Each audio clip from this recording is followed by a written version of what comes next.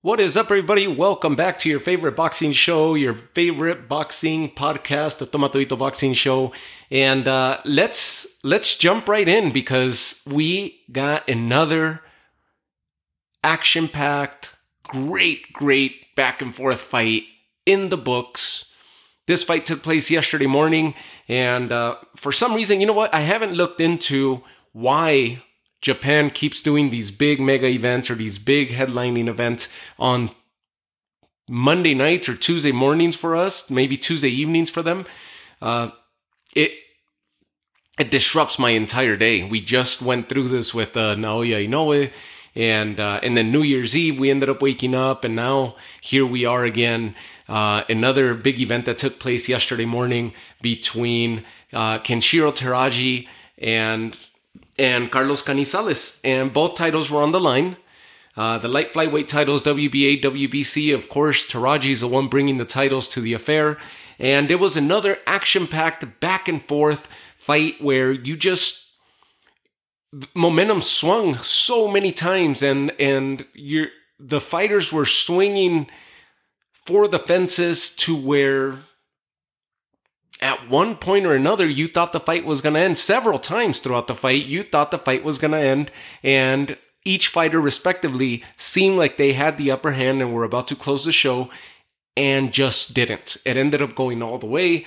It was an amazing back and forth fight, which excites me and is also making me a little bit nervous because we are still in the first month, in the opening month of this calendar year, and we've already had so many great fights that we've talked about. It's exciting because we're off to an amazing start, but it's making me a little bit nervous, almost as if we're starting to see the best of the year and already so many potential fight of the year candidates so early on this year. And I hope the rest of the year is not dull and that we've seen the best of it. I hope this is just a sign for things to come later in 2024. Man, Teraji Canizales, it was a fight that seemed like it was being brought to an end around the second round. Teraji was going to have too much for him, and Canizales just kept coming back for more, and neither fighter was refusing to lose. Neither fighter was willing to go out with the loss yesterday morning, or at least yesterday evening for them. Neither refused to take the L, and they were gonna fight and go out on their shield if they had to. And that's what we got. I mean, on average, we had Canizales with an average of 80 punches per round, where Teraji was throwing approximately 77 punches per round, according to CompuStats. Overall, Canizales out threw Teraji 272 to 243, 111 to 60 as far as jabs. But the body of work and the way that Teraji closed out the fight seemed to have made the difference. He started fast and he closed the show. He ends up dropping Canizales in the second round with the right hand. He ends up getting hit. Teraji gets hit with a left hand down center, gets hit flush, but was already swinging himself and caught Canizales on the top of his left forehead, on the temple, drops him. He wobbled Canizales to where Canizales, as he's wobbling, he ends up lunging forward, taking Teraji's legs out, and they both end up on the ground, trying to sell it that it was more of a slip rather than being hurt, but he still got the 8 count. He answered the call, came right back, finished the round, and by round 3, he returns the favor and catches Teraji towards the end of the third round with a right hand punch, right on the button.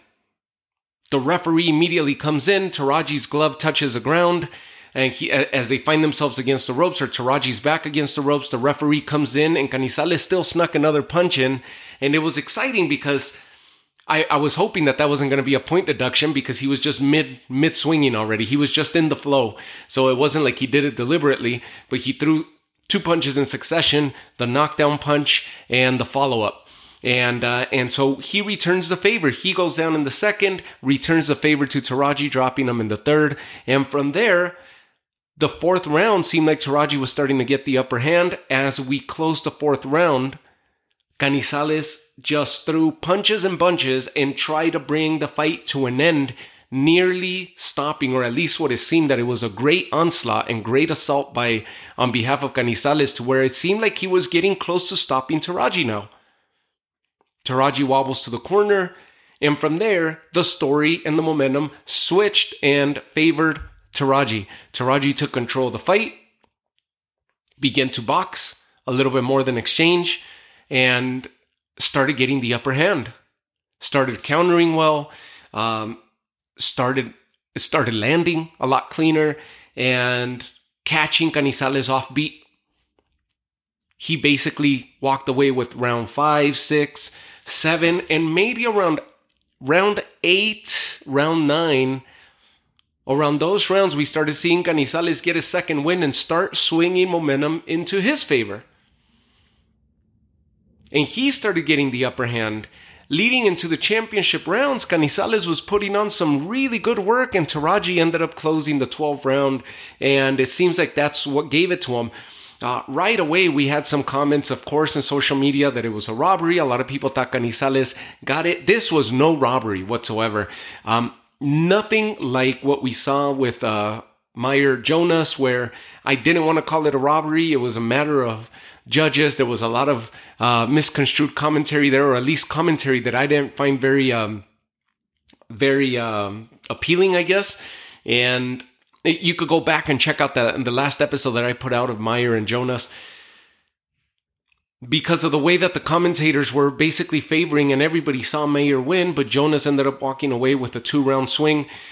This one was as tight as you could get, and you gotta give it to the judges, because there was a lot of rounds that were so tight to score, but I'm okay with it. And I think the majority of the world, the boxing world, was okay with TERAJI walking away with this and retaining his titles.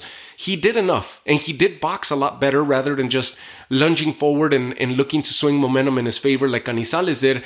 But what Canizales was doing was just the amount of pressure that he put on TERAJI was what was working for him. And so, of course, you can't just forget about that. You cannot not acknowledge it.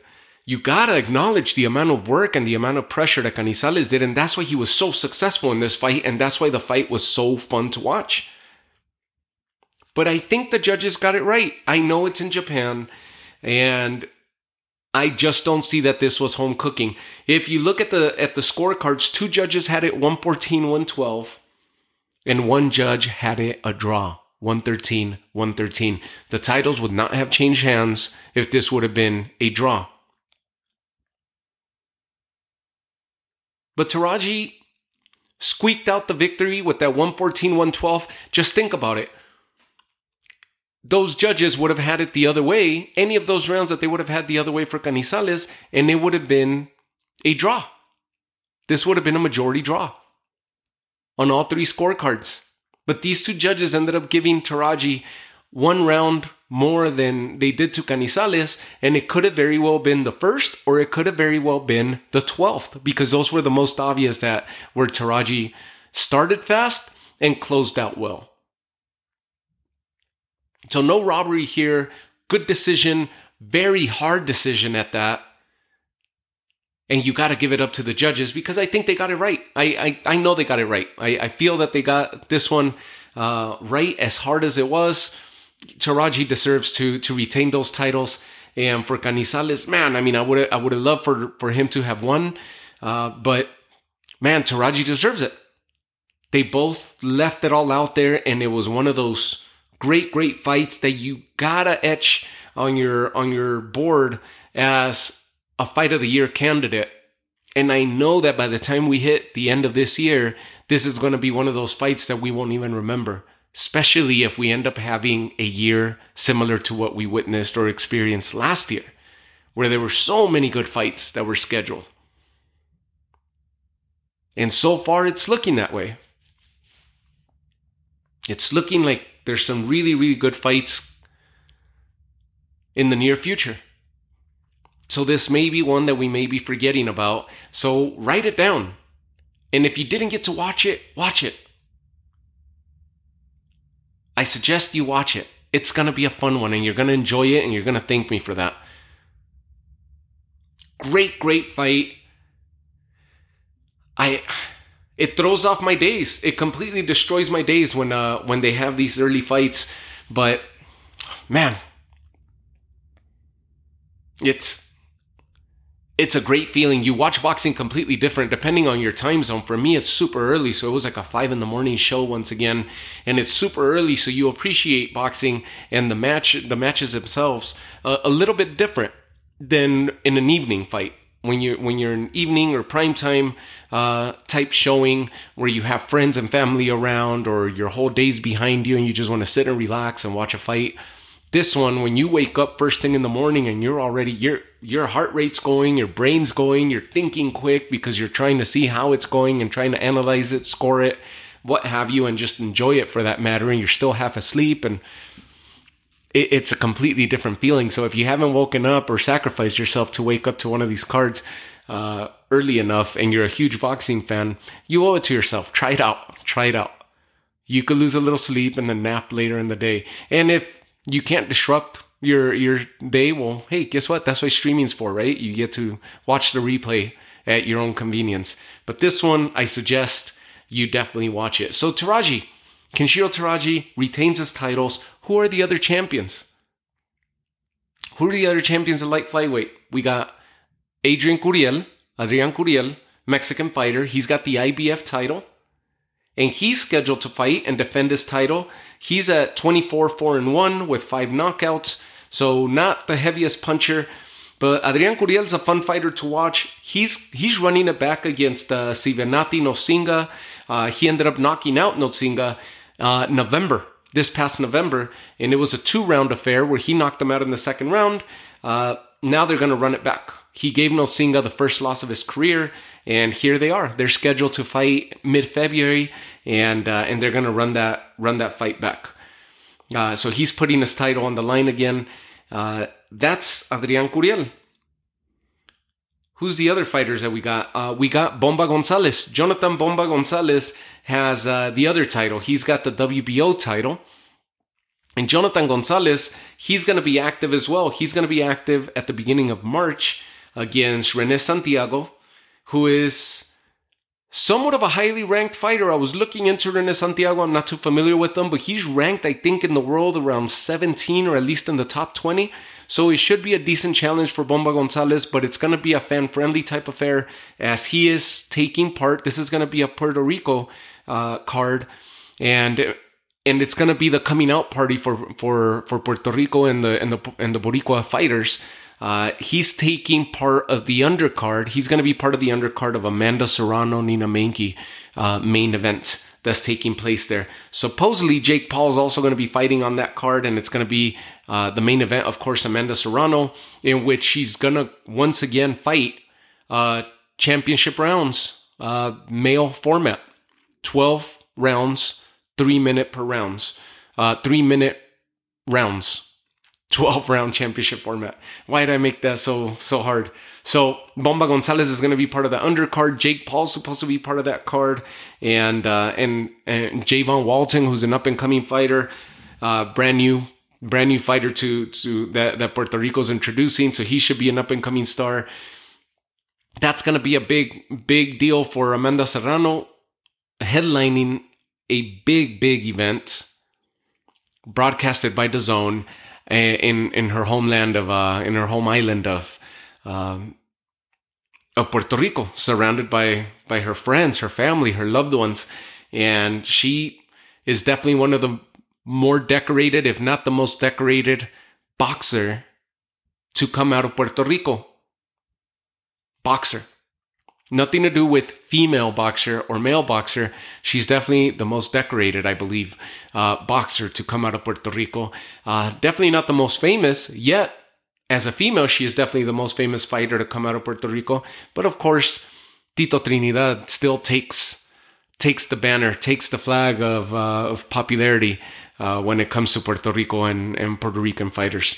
So Bomba Gonzalez, WBO champ, in that same division, he's going to be active against Rene Santiago in March. And for TERAJI, we'll see what's next for him. Because this was a hell of a fight. He's probably going to take a few months off, and then we'll see who he ends up getting into. Maybe a unification down the line with one of these guys. But man, what an amazing fight that we had today. On the co-main event, if we look at the co-main event, there's a new champion. And the co-main event was headlined by Artem Dalakian and Seigo Akui.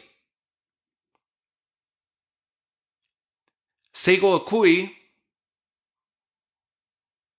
had 2 losses leading into this.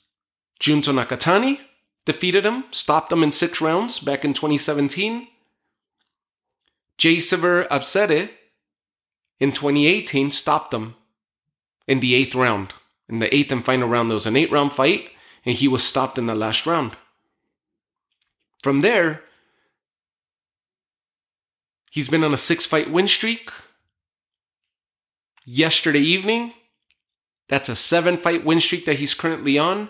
6-fight win streak leading into this fight, and he was fighting the champion, the WBA flyweight champion, Artem Dalakian. This fight went all 12 rounds. Akui is your traditional workhorse Japanese fighter. Quick hands, good counterpuncher, delivers his punch output in quick succession, decent footwork. And it was somewhat of a tailor-made fight for him, or somewhat of an easy fight for him, because Artem Dalakian has one of those awkward styles. You've heard me talk about him before.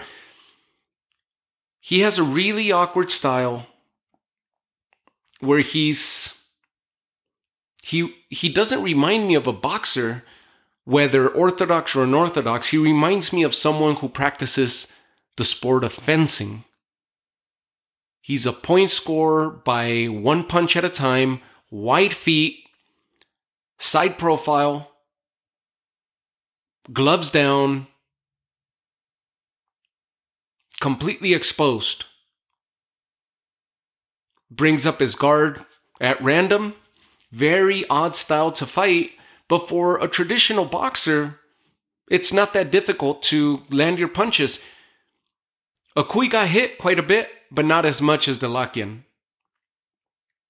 Now, you knew that this was going to happen to Artem Dalakian. He's fought 4 times. This is the 4th time he's fought in 5 years. And you've heard me talk about him before, especially when we were talking about Bam Rodriguez and Sonny Edwards, because this is the same division. He was the other champion. Bam Rodriguez beating Sonny Edwards, he unified the division.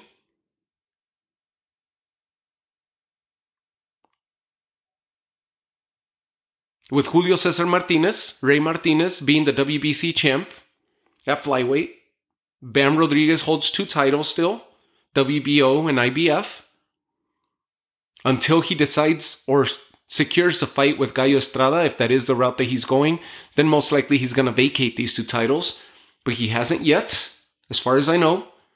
So he holds 2, and Akui is now the WBA champ. Artem Dalakian was the other piece at that time when that fight happened, and that's when I was breaking down Dalakian's style. He's got a weird fencing style mixed in with a little bit of Nassim Hamed, which must have been his favorite fighter, and a blend of Sergio Martinez.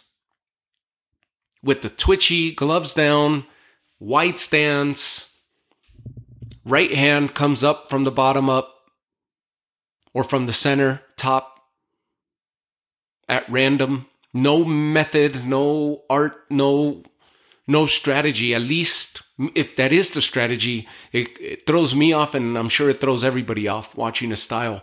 It's a very twitchy, quick-footed type of approach, but I have had trouble knowing what to make of his style.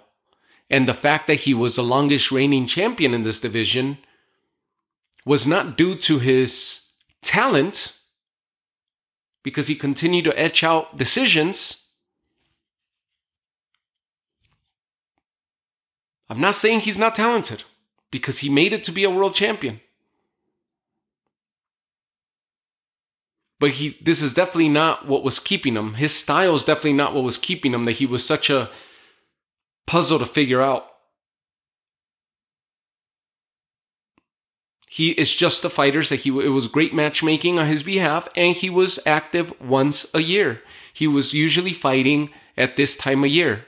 January, do his mandatory, and continue. Take off the entire year. This is the 4th time he was active in 5 years. So it was bound to happen. The inactivity, he's getting older. He was bound to run into someone who was going to have his number, who was more active, and who was going to be a pure traditional boxer or a fast-handed boxer like Akui is, and get his number. And Akui had his number from round 1. He was out-punching him, out-landing him, making easy work of it. Yes, he got hit, and Dalakian lands because of the awkward style and the in-and-out style. Another fighter that he reminds me of that's active today, who's also a champion at 126, Venado Lopez. Very awkward style, random footwork, unorthodox as hell. When you talk about unorthodox style, that's like unorthodox, borderline odd. But it's been working for Venado because they haven't figured him out yet. And nonetheless, he does get hit, but he possesses punching power. And he catches people off beat, off rhythm, non-traditional. That's what's been working for him. And that's what was working for Dalakian with lesser opposition. And Akui ended up getting his number today and just figured him out. In quick succession, within the first couple rounds, the Akui figured out, settled into his strategy, and the fight didn't really change. It wasn't really a back and forth. It was one fighter bringing the fight to the other, and the other Dalakian looking to just counter and circle the ring. He was on his bicycle the majority of the fight. It wasn't a bad fight. It was entertaining because you were hoping that either Akui would secure and close in and go for the close the show, or that Dalakian was going to land one of those lucky uppercuts or overhand rights that he was throwing. He throws that sneaky left uppercut, and when he retrieves, he leaves his face completely open. And that's where I was hoping. I know in the last episode where I was talking about with during the Bam and Sunny, I don't know if it was a preview or the recap, I said that either one of those two fighters, if Dalakian was successful today, that either one of those two fighters, especially Sunny Edwards, to get a title back around his waist, this would be the fight to make. It would be a big payday for Dalakian, and Sunny Edwards could definitely lift this title from him because he could catch him on the left side as he continues to leave that left side completely exposed. Dalakian does. And Sunny Edwards, he's got decent boxing, and we saw it. He's got a lot of heart, and he's got, not decent, he's got really good boxing. He just ran into a power puncher who also possesses a high pedigree of boxing, a high-level pedigree boxing style that is Bam Rodriguez. And so he met his match. He was outmatched, outpunched, outpowered, outstrengthened by Bam. Not to a detriment of Sunny Edwards. It happens. He's going to bounce back, and he's going to continue on his winning ways. He's just not the heaviest of punchers. He's a great boxer. Doesn't possess a lot of pop, Sunny Edwards. But he would be boxing circles around an Artem Dalakian. Now, Seigo Akui, this is going to be a lot more of a funner fight because we've seen Sunny Edwards fight out in Asia numerous times, fight Asian fighters before. So he's fought and knows that style of the fast hands, quick footwork very well. And he could adapt to it very well. This would be a fun fight for him, and it would be a fun fight for us to be able to see Akui and Sunny get that fight on. Maybe Sunny gets his wish and finally gets Ray Martinez. Who knows? But that's Seigo Akui joins that company now. Julio Cesar Ray Martinez. Ray's his nickname, so I always call him Ray Martinez. But Julio Cesar Martinez and Bam Rodriguez are the company of Akui now as the champions, as the ones that hold all the belts or hold the belt at flyweight. So that's his opposition that he's going to be looking forward to. Great evening of fights. At least those two main events, the co-main event and the main events, the ones that I ended up catching. And man, I'm happy for Seigo Akui, who now joins the ranks of Bam and Julio Cesar Martinez, and bigger paydays, bigger days for him in boxing. Very solid boxer. Very solid, very professional workhorse type of boxer. And possesses the Japanese style. Mid-range type style, stance, fast hands, decent footwork, fast delivery, good at output and countering. Not great, but good. And it's working for him. Great, you got to give it to Inoue, the monster, who's perfected that style. Because he possesses a lot of power, apparently. And every time we see him, he's just landing with bad intentions. Other than that, everybody else that possesses a similar style, and we see it, right? Filipino fighters, from a lot of Filipino fighters, maybe in the last 10, 15 years to today, have that mix of Manny Pacquiao they have that traditional Asian style fighter with Manny Pacquiao, which is the punches and bunches, leaving their face exposed. Magsayo, right? That's a perfect example. Heavy punches and adopted that wave style of in and out fighting that Manny Pacquiao made so popular and made it a signature style of his. So there we go. New champion at flyweight. And a unified champion who retains his titles in the main event at light flyweight. And of course, we'll see what's going on with TERAJI in the near future. Hopefully he's active and we'll see him against Curiel or maybe Bomba Gonzalez down the line, hopefully around summer. So fun stuff. A lot of fun stuff going on, and I can't wait for this weekend because it's a big Munguia rider. So I'll be putting another episode here in the next couple days as a preview to that fight, and then of course the recap and so forth. But here we go, another fun fight and another one for the books. TERAJI successful, Akui successful, new champion joining the flyweight division. Thank you guys for tuning in once again. Have yourselves a great night. Love you all.